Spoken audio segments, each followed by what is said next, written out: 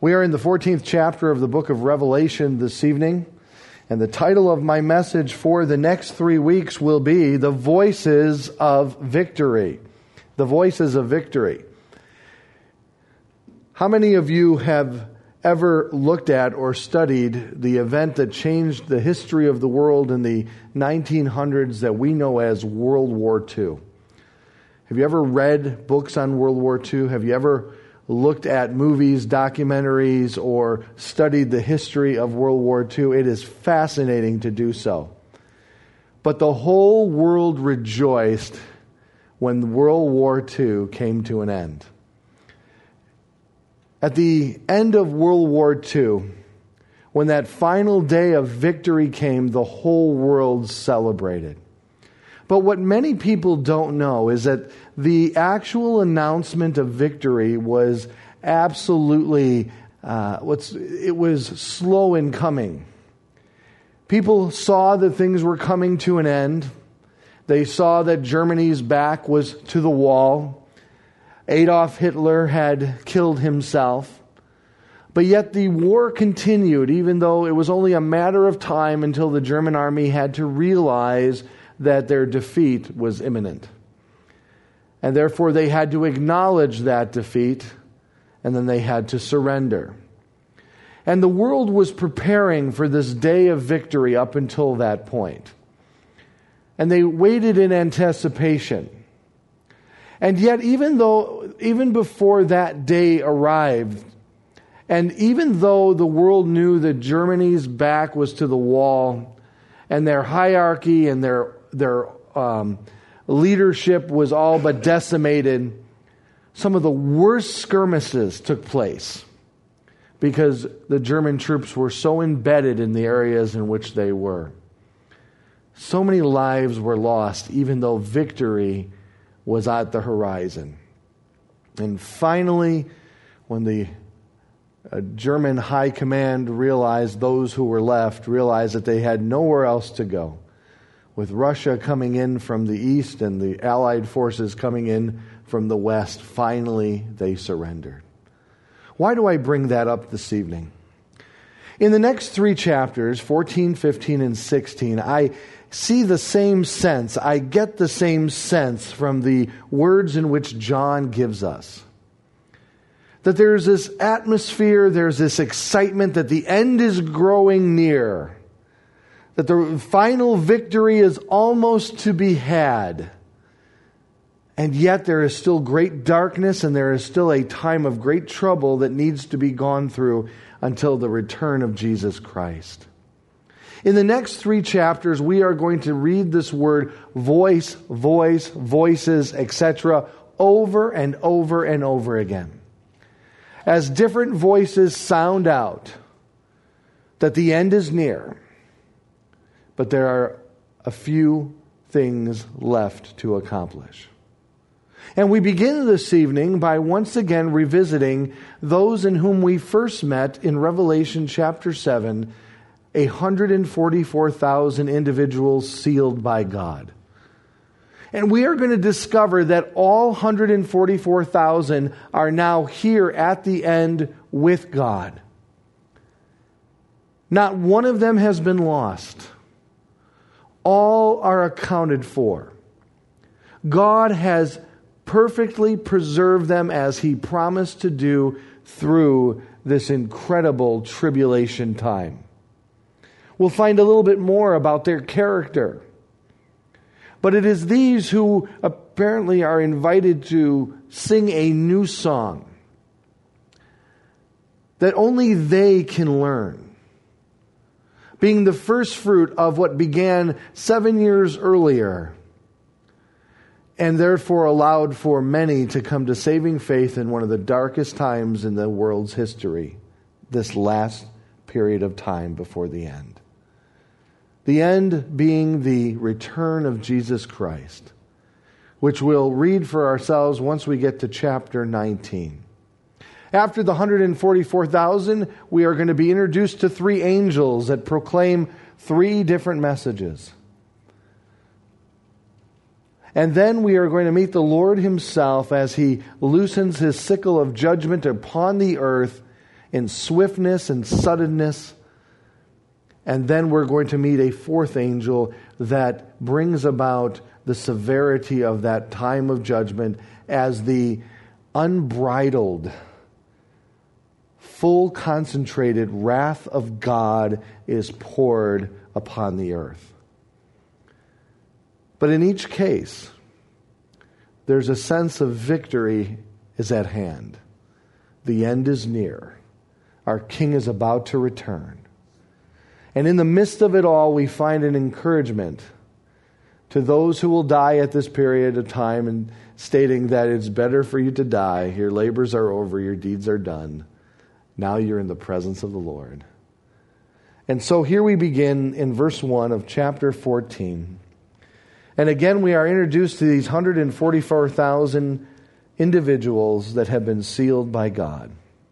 Then I looked, and behold, on Mount Zion stood the Lamb, with him 144,000 who had his name and his Father's name written on their foreheads. And I heard a voice from heaven like the roar of many waters and like the sound of loud thunder. The voice I heard was like the sound of harpists playing on their harps. And they were singing a new song before the throne and before the four living creatures and before the elders. No one could learn that song except 144,000 who had been redeemed from the earth.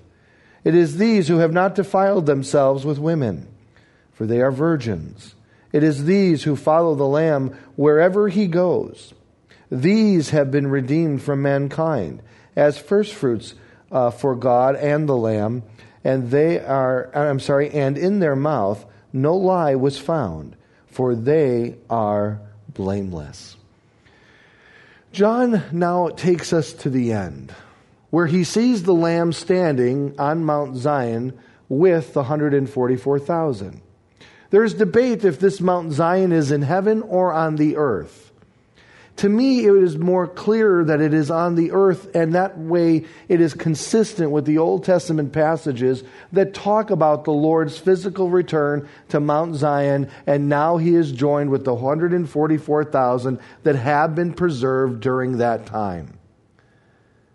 Mount Zion represents the hills in which the city of Jerusalem sits upon.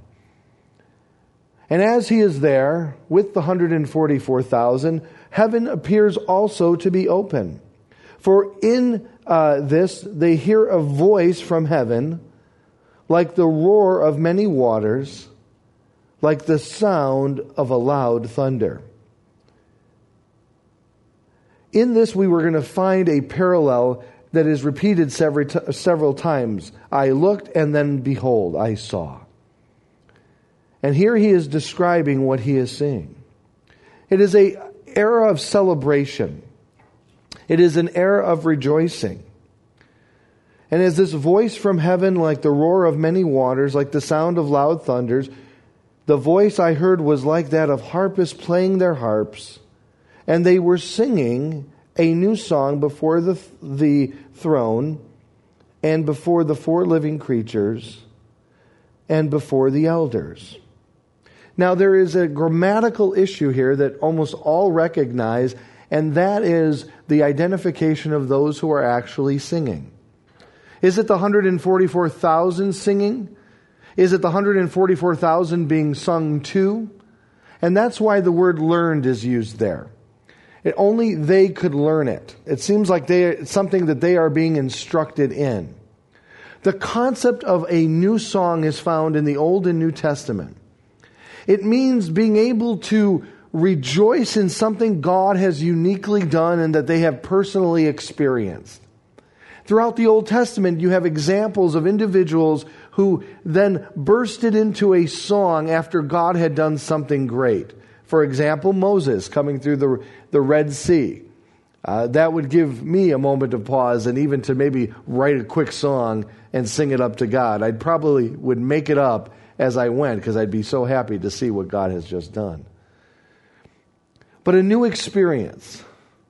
They're rejoicing over the events that have now taken place, their preservation through this period of time, all sealed and secure, and all are found with the Lamb without any being lost.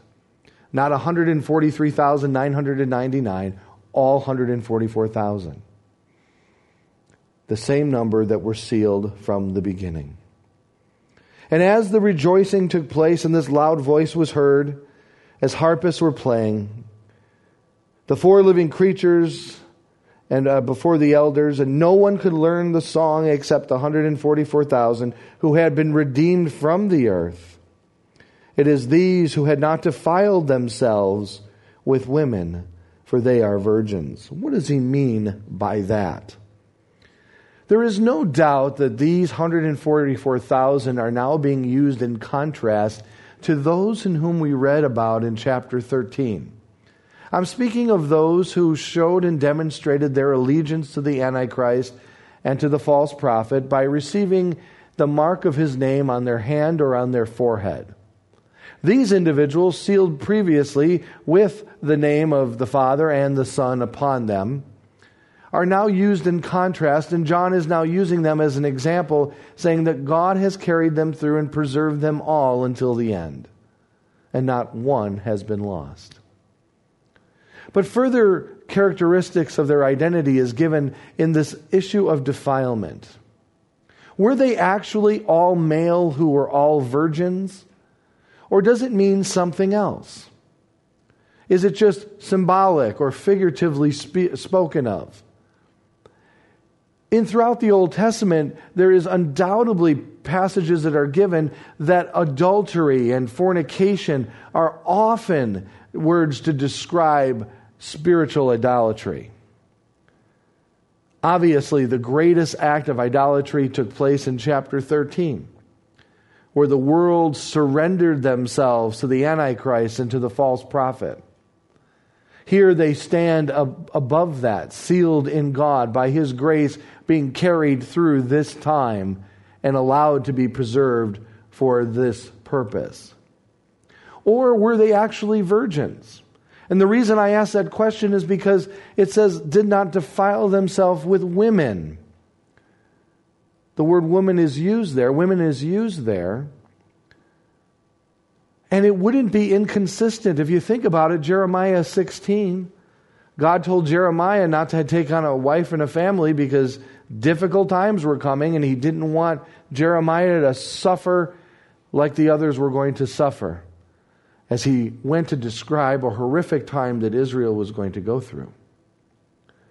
Well, didn't Jesus Himself warn of those who had family during this time and hope that they would not be pregnant during this time and with child? Didn't Paul state in 1 Corinthians 7 that in times of distress, maybe it's better to remain celibate? So that wouldn't be inconsistent either. In either case, they were sanctified unto the Lord completely. In every aspect of their life. It was everything from spiritual idolatry to even keeping themselves from the temptations and the lusts of the flesh. They were sold out 100% in Christ and given over to Him. I think that's the real lesson to be learned here. That they were sanctified. They allowed themselves to be set apart for the purposes of God. What are those purposes? I believe it's found in these words when it talks about they have been redeemed from mankind as first fruits for God and the Lamb, meaning that they were the beginning of what God was going to do at this time and place. And in their mouth was no lie was found, for they are blameless before God.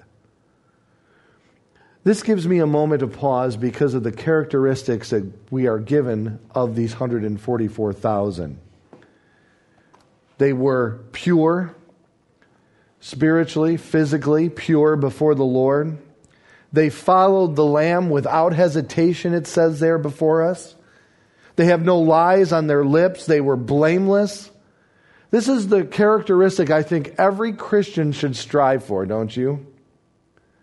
That I think we fall far short from.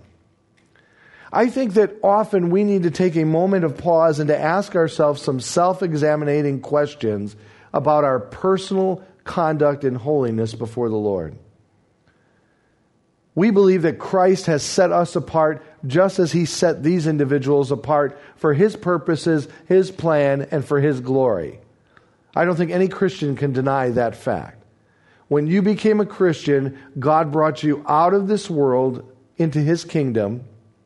He brought you from darkness to light, from death to life. We are a new creation. We are no longer subjected to the lusts of the flesh. We no longer have to use our mortal members as instruments of sin, but now we should use them unto righteousness, and we do so by the power of the Holy Spirit. But what Christians seem to be forgetting today is that we must be intentional about it. We must be intentional about it. And what do I mean by that? If something tempts us, get away from it or get rid of it, okay? Don't even play with it.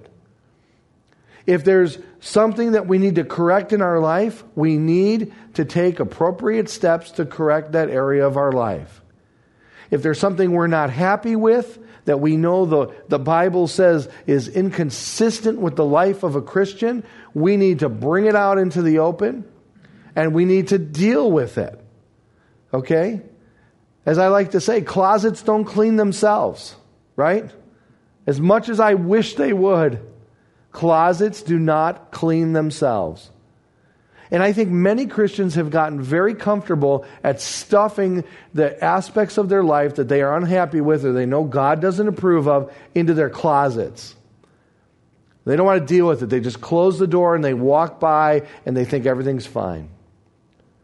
But do you notice God has been pulling things out and bringing them out into the open? Moses said that. Your sin will find you out.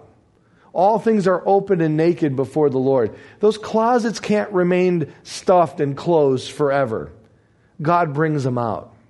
Here we have examples of individuals that God has sealed who have kept in line with Him and who have fulfilled that sanctification, and God is praising them for it. And we do so in Christ. There's no doubt about that. We know positionally in Christ we are perfect, right?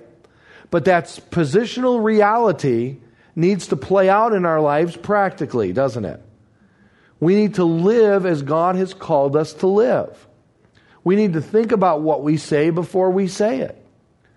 We need to deal with the thoughts of our minds that are not pleasing to God and bring every thought into the captivity of Christ. We need to deal with the areas of our flesh that we know that God is not happy with. How do we do so? By feeding the Spirit and being intentional about getting away from those things that would lure the flesh into those type of things. Listen to what Chuck Swindoll said. He says, take some time to do a little self-examination. Ponder these penetrating and personal questions quietly before the Lord and answer them honestly. Number one, is your lifestyle an unspoken testimony of God's grace? Number one, is your lifestyle an unspoken testimony of God's grace? Number two, do you keep yourself pure and above reproach in your relationship with others, especially of those of the opposite sex? Or do you compromise, blurring the line between appropriate and inappropriate behavior and questionable speech? Number three, do you practice immediate obedience to the statements of the Scriptures? Or do you delay, rationalize, pick and choose what you choose or want to obey? Number four, do you measure your speech against the standard of absolute truth? Or do you serve up white lies, half-truths, and deceptions? And lastly, number five, he says, ask yourself this. Do you cultivate a blameless lifestyle that remains the same in private and in public? Or would the people who know you best testify to double standards and hypocrisy? Are you hiding secret sins? Again, One of the problems that we face as Christians, I've discovered, is that I don't know if we really understand what sin is anymore. Meaning, what does God consider sin? I don't think we know that. Why? Because the world has distorted our hearing. The world has placed glasses upon us, so when we read the Word of God, we often contextualize it and say, well, that was for them back then. It has nothing to do with me today. And I think that is a gross imperative. I think that is wrong. If God says something is wrong today as much as it was wrong back then. And these individuals should be an example. Going through the horrific period of time in which they did and that they were sold out for Jesus Christ. My question to all of us, in the time of grace in which we live today and the lack of persecution, why shouldn't we be doing that or more for the glory of God?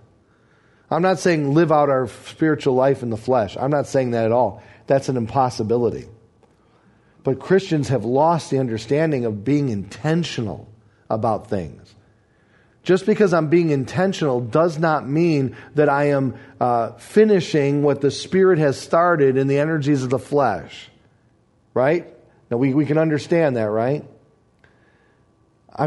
Just because I'm being intentional about something and addressing something head on does not mean that I am finishing something that God started in the Spirit with the flesh. I still meet Christians who thought, I just thought that sin was going to go away. Yeah, and a lot of them do. When I got saved, the next day there were things that I never looked at or never did again. Never even thought to go back there. But other things lingered. And I had to be more diligent about addressing those issues straight up. And I do believe that this is a beautiful illustration of sanctification through a horrific time. God has sealed these individuals. God has kept these individuals just as God has sealed you and keeps you. One of the greatest blessings and truths of the Christian faith is this: that we are in His hands, John 10, and nothing is going to snatch us out of those hands. And if that wasn't a secure enough thought, He says, you're in my Father's hands.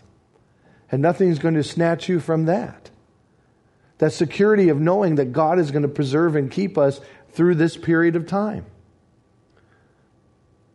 And as we continue on day by day, understanding that preservation is meant to be given and allowed you so you can grow and be sanctified in the Lord.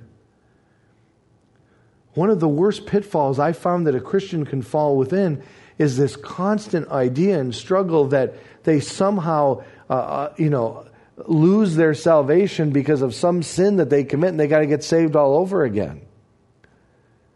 It's such a small picture of Christ, number one. It's a gross misunderstanding of His atonement, number two. And then they totally negate the fact that, He told us that He would hold us and preserve us through our time with Christ. That's why I believe that no one can lose their salvation. But Pastor, I've seen those people who they've prayed a prayer and they kind of started out and then they just kind of fluttered away and we never saw them again. There's no fruit. I will say to you that they are one of the sown seeds that fell on bad ground and they were never saved. That's what I would say to you. That's what I would say to the person asking that question. There has to be fruit. There has to be evidence that you are a Christian after you're coming to faith in Christ. There has to be some kind of proof and evidence of that. Not just lip service, but true evidence of a changed heart. And once you have that evidence, once you see that fruit, be assured that the work that God started in you, He is faithful to complete. It is a natural thing that happens within us. Hindsight can get you to look back and say, yes, I have grown. I see the fruit. I see the changed heart, so on and so forth. Does that mean we're going to be perfect every day? No, of course not. But we should see steady, consistent growth in ourselves. And part of that growth, I believe, comes in the confidence of knowing that I'm secure in Christ. that my salvation is sound in Him. And as long as there's that fruit being produced, I should then trust Him to preserve me and to hold me and to seal me. That's exactly what Paul says. You've been sealed with the Holy Spirit. Just as these individuals were sealed, so have you been sealed. He then proceeds on. In verse 6, then I saw another angel flying directly overhead with an eternal gospel to proclaim to those who dwell on earth, to every nation and tribe and language and people. And he said with a loud voice, fear God, give Him glory, because the hour of His judgment has come. And worship Him who made heaven and earth, the sea, and the springs of water. The good news that is being proclaimed here in this eternal gospel is not the gospel of the death and resurrection of Jesus Christ. It simply means good news. That good news is clarified by what the angel actually said in verse 7. Number one, fear God. Give Him glory. Remember, the angel is proclaiming this to a fallen, wicked, sinful world. Because the hour of His judgment is come. And worship Him who made heaven and earth, the sea, and the springs of water. In comparison to the one that they are worshiping that simply made the idol, etc., called down some signs and wonders, the angel is now calling these people back to God. That's the first angel. And his voice crying out. The second angel in verse 8 followed, saying, fallen, fallen is the great Babylon, she who made all the nations drink the wine of the passion of her sexual immorality. What is the Babylon the Great? Who is he? What is it? Babylon was a city, of course, that is throughout the Old Testament that becomes the antagonist of the nation of Israel. Egypt was always known as a type of the world, showing the children of Israel coming out of Egypt into a promised land. It was a type of the world, and that imagery was used throughout the Bible. Egypt being a type of the world that we've come out of. Babylon, however, was very unique. Babylon was one of the first world empires that is acknowledged by Daniel. Daniel giving us those prophecies concerning the ruling emperors of the world, starting with Nebuchadnezzar himself, the head of gold. The head of gold is referring to his dream of a statue that Daniel had in Daniel chapter 2. Babylon, being the epicenter of the world, influenced the world in one of three ways: politically, economically, and religiously. The great Babylon of the book of Revelation is not a city. It is the world system that has been created and has lurched from the original origins of the original Babylon, etc. Babylon the Great. The world system that we're going to look at in more detail when we come to Revelation 18 and 17 is a world system that has three legs to it. It has a political leg, it has an economic leg, and it has a religious leg. Just as the original Babylon itself influenced the world, now this last ruling, governing empire made of 10 nations, and out of that 10 nations came the little horn, which we know to be the Antichrist, who then became the leader of these 10 nations, this last great ruling empire over the whole world. It is now being destroyed. This final world system is now being destroyed. The fall of it has now been proclaimed.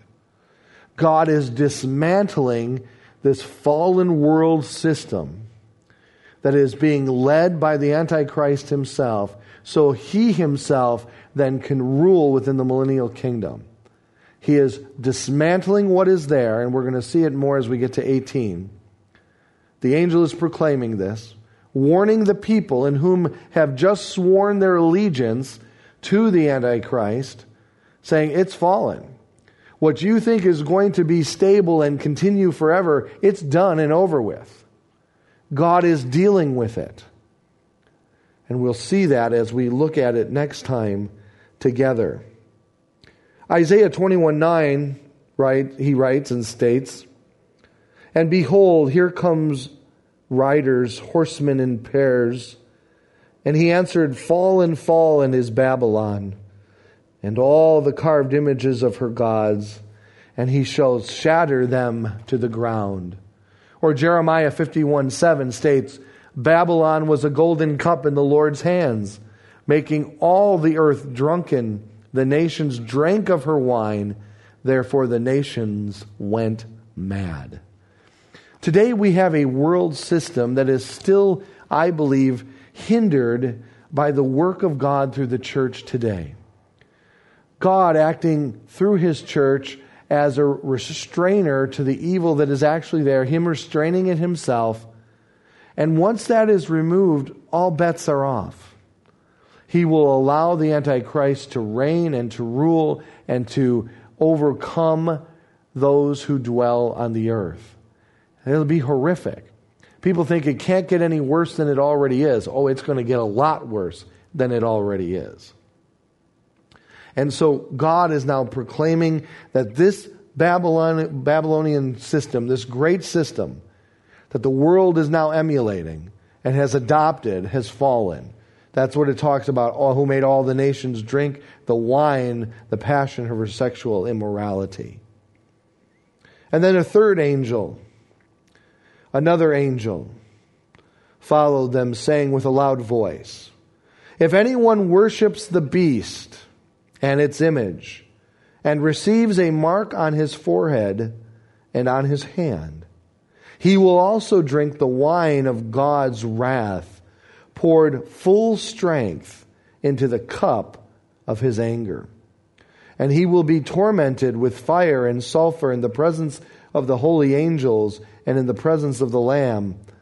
And the smoke of their torment goes up forever and ever, and they have no rest day or night. These worshippers of the beast and its image, and whoever receives the mark of its name."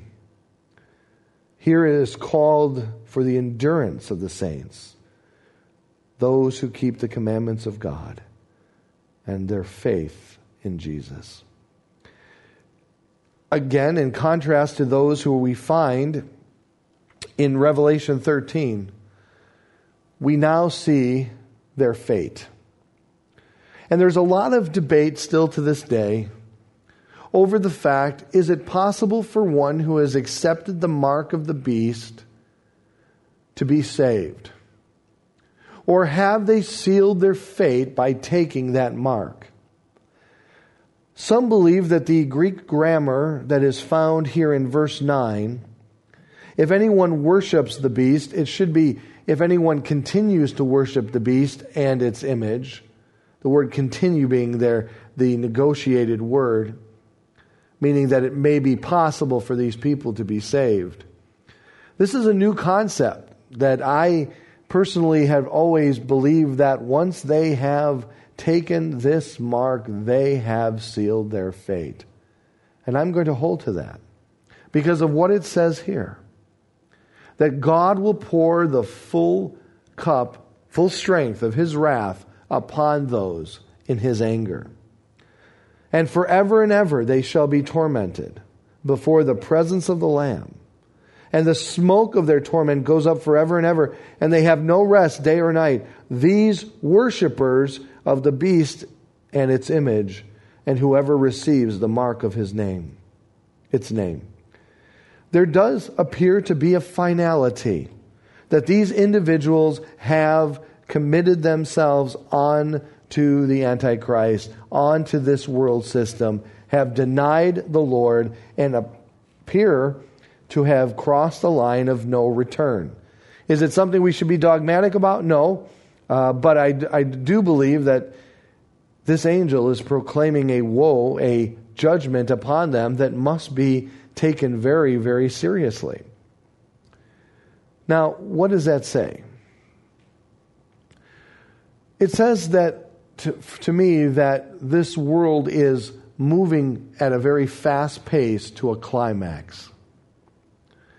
For the work of Antichrist is already at work in the world. And things are moving in that direction. And let us be realistic about those who are there at that moment who must decide in either receiving this mark of the beast, which we don't know in what form it will be demonstrated or manifest itself. But what is known is that, number one, those who choose not to take it, they will be executed for their refusal. And number two, no one is able to buy or sell without it. It means you're going off the grid.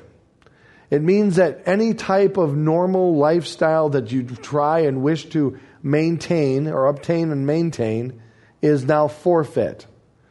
It's going to cost you something to follow Christ, and that cost will be the refusal of this particular mark.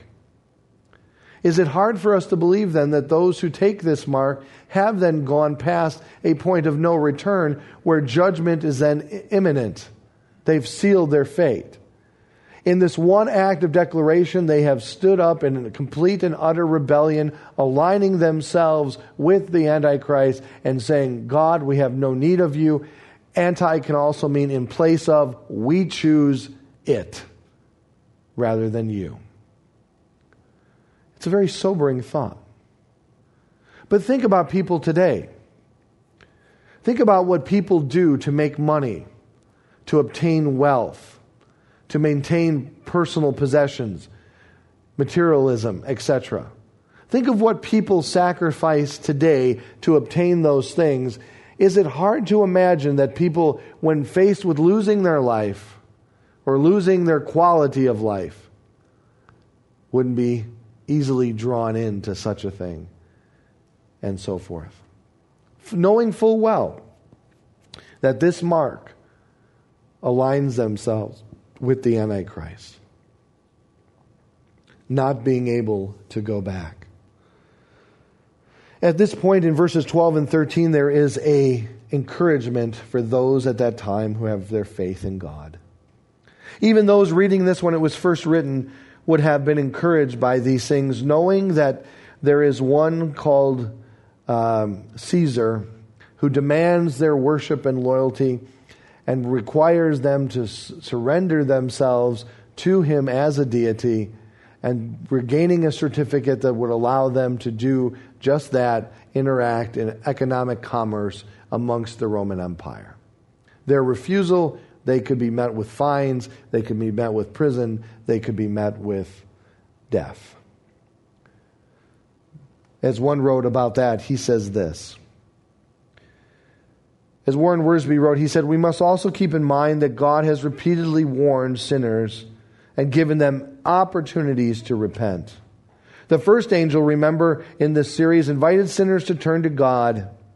The second one warned that the Babylonian system would be destroyed. If people persist in their sins, even after God sends judgments and warnings, they have only themselves to blame for their fate. In verse 12, John writes, here's a call for the endurance of the saints, those who keep the commandments of God and their faith in Jesus Christ. And I heard a voice from heaven saying, write this, blessed are the dead who die in the Lord from now on. Blessed indeed, says the Spirit, that they may rest from their labors, for their deeds follow them. Basically, he is saying it is better to die than to compromise. It is better to lay your life down than to violate yourself or defile yourself with spiritual adultery, allegiance to the Antichrist, etc. Lastly, we close the chapter with Christ himself. As the voices of victory continue in verse 14, then I looked and behold a white cloud, and seated on the cloud one like the Son of Man, with a golden crown on his head, and a sharp sickle in his hand. And another angel came out of the temple, calling with a loud voice to him who sat on the cloud, "Put in your sickle and reap, for the hour to reap has come, for the harvest of the earth is fully ripe." This individual on the cloud, all agree, is Christ himself. The cloud often represented the glory of God. The Shekinah glory in the Old Testament, the cloud that is mentioned in the New Testament referring to his glory. There sits Christ as the Son of Man, a term that is originally coined in the book of Daniel, used 25 times in the book of Matthew, all referring to the person of Jesus Christ. Here he is wearing that golden crown, and at one time, that same brow carried a crown of thorns, and now he wears a crown of gold. Think about that for a moment. Think about that moment that Jesus Christ was brought before so many people in the belittled state that he was in. After being whipped 39 times, after being brought before different individuals for a personal inspection and decision, from King Herod to Pilate to the people. And finally he made his way by the hand of the Romans to the cross on the behalfment of the religious leaders at that time. And as he's escorted outside the walls of Jerusalem and taken to that place at Calvary, we know that most stood around and mocked him, feeling that all the claims in which he made up until that point were now dismissed because of his finality on the cross. Completely misunderstanding what God was doing. Completely naive of the wisdom of God at that moment in all the Father was doing through the Son.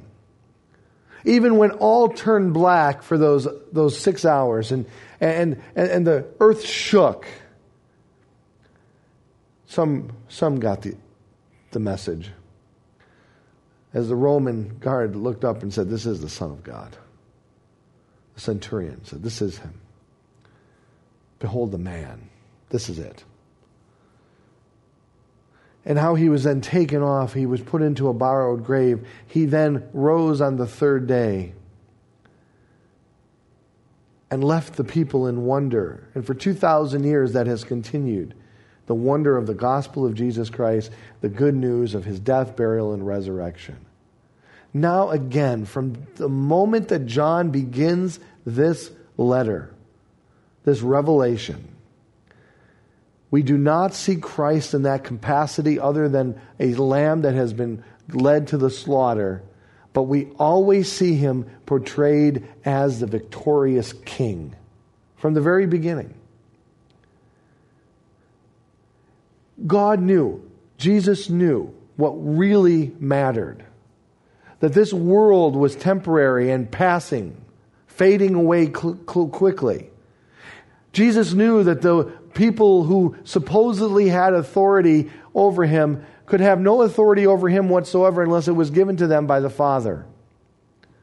Jesus' perspective is a perspective that we must adopt if we are truly going to satisfy the perfect will of God in our lives. We must live for eternity, not for the moment. We must not be swept away by the cares of this world and lose our focus of Christ. The disciples got that picture after the resurrection. Jesus' own half-brothers, James and Jude, they got that understanding. They understood that there was something more going on. And until Christians in our nation wake up and really understand the reality that our Christ is living and he is not dead, and that he is reigning, and here he is seen in this particular situation with that crown of gold upon his head. Let us think of God in that image, not the one hanging from the cross. That was his fleshly body. But let us understand that he rose again and he is now King of Kings, Lord of Lords, and the sign that they put above the cross was absolutely true. This is the difference between the Christianity of living victoriously and those who are living vicariously through the lives of others. Now, it is interesting that the sickle is used, which is often used in the manner of harvest. Some believe that the first individual mentioned here is Christ, the second being an angel, of course. The first sickle is that of reaping the righteous, but that can't be within this context. He is pouring upon judgment upon the earth as the sickle sweeps across this earth in judgment. Listen to what Joel said in Joel 3:13 through 17. Put the sickle, for the harvest is ripe. Go in and tread, for the winepress is full. The vats overflow, for their evil is great. Multitudes, multitudes in the valley of decision, for the day of the Lord is near in the valley of decision. The sun and the moon are darkened, and the stars withdraw their shining. The Lord roars from Zion and utters his voice from Jerusalem, and the heavens and the earth quake. But the Lord is a refuge to his people, a stronghold to the people of Israel. So you shall know that I am the Lord your God, who dwells in Zion, my holy mountain, and Jerusalem shall be holy, and strangers shall never again pass through it. Again we read, as he came out of the temple in heaven, the angel said to him, Go, and with the sharp sickle in his hand, and he said, Go, put your sickle and reap, for the hour to reap has come, for the harvest of the earth is fully ripe. The condition of the world at that time, scholars find within the words fully ripe, that it is a term used in the Greek to describe the fruit of a tree or the head of a grain or the fruit of the vine as beyond being ripe. How many of you, when you go grocery shopping, when you go to the produce, make the mistake of buying the nice yellow bananas once you get there? We've done this for years. Oh, they look so good. They look so yellow. They look perfect. You get them home, you put them in the fruit bowl there on your counter, and within one day, that beautiful yellow banana is now brown. And you're like, what happened? It's beyond ripe now. And they see in this that God, in his patience and long-suffering, has waited as long as he possibly can. In his desire all people to be saved, though knowing that that wasn't going to occur, but allowing for that opportunity. It is past time now, and the world must be dealt with, for the wickedness of the world is overwhelming and must be dealt with. And within the first sickle of Christ across the earth, it is shown as the harvest is being swept through in the sense of the wheat harvest and whatever, and now is the time. And it has to be done now. The severity of the judgment, after being introduced in its swiftness and how sudden it becomes upon the earth, if you notice, he says here, I lost my place. Verse 17, excuse me. Then another angel came out of the temple in heaven, and he too had a sharp sickle. And another angel came out from the altar, the angel who has authority over fire, and he called with a loud voice to the one who had the sharp sickle, put your sickle to the earth. Put in your sickle and gather the clusters from the vines of the earth, for the grapes are ripe. So the angel swung his sickle across the earth and gathered the grapes of harvest of the earth and threw it into the great winepress of the wrath of God.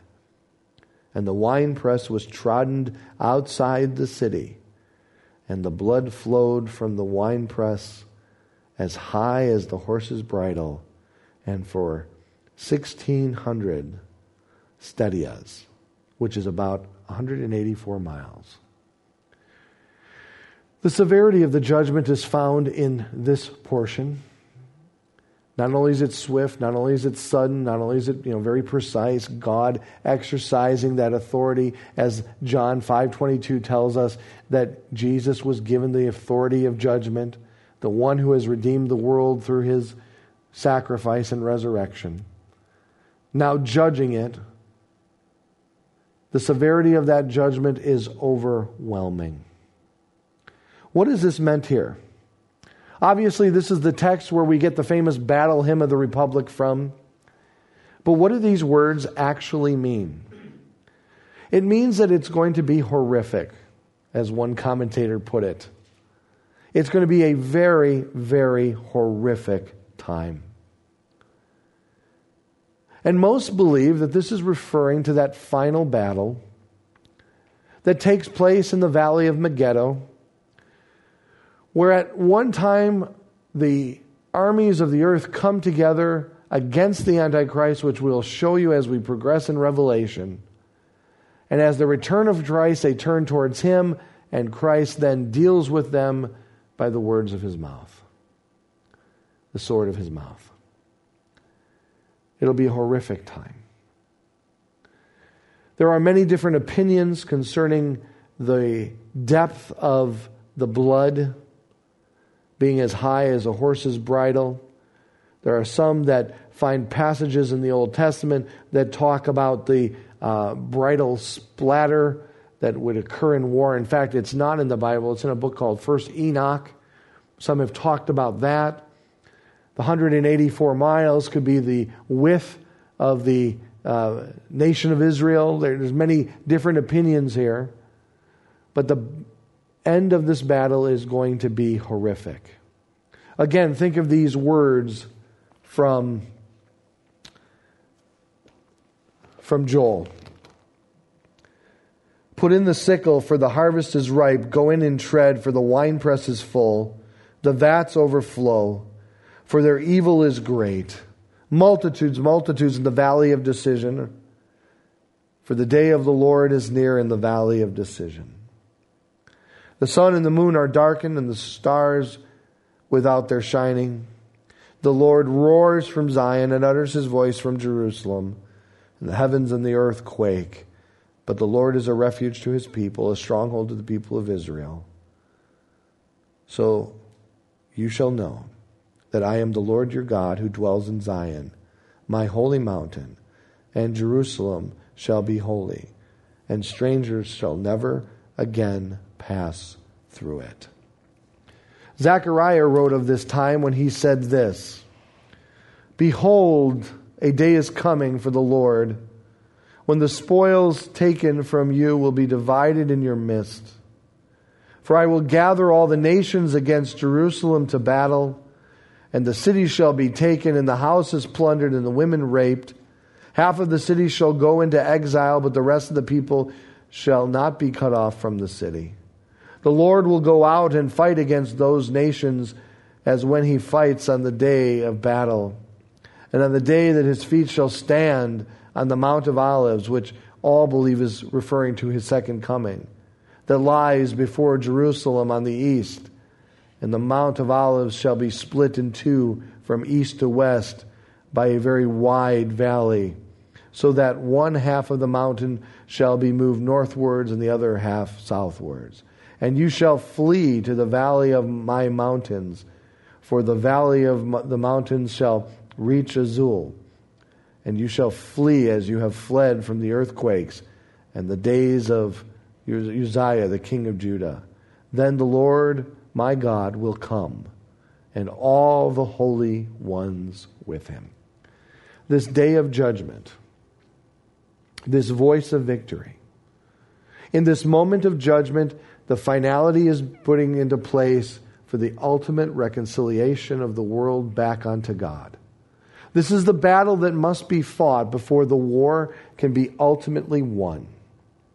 And God, though already has won it, now the battle must be fought, and victory lies in its wake. The assuredness of that victory is complete. There is no ambiguity to the fact that God has won. The reality is, though, that victory must be secured in this last event. There are two things I want to leave you with today. The book of Revelation should absolutely sharpen our understanding of the grace of God that we enjoy today like never before. I cannot read the book of Revelation without walking away and saying, God, thank you for the grace that you have given me today.